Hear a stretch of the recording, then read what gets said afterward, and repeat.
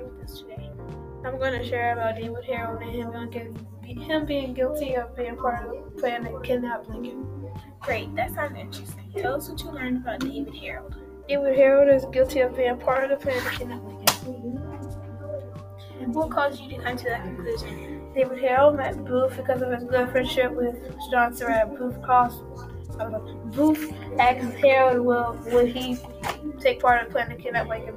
Lewis Powell and Herold were to show up at William Stewart's home and kill him. However, a girl screamed and Herold took off. John Wilkes Booth and David Herold headed for the bridge.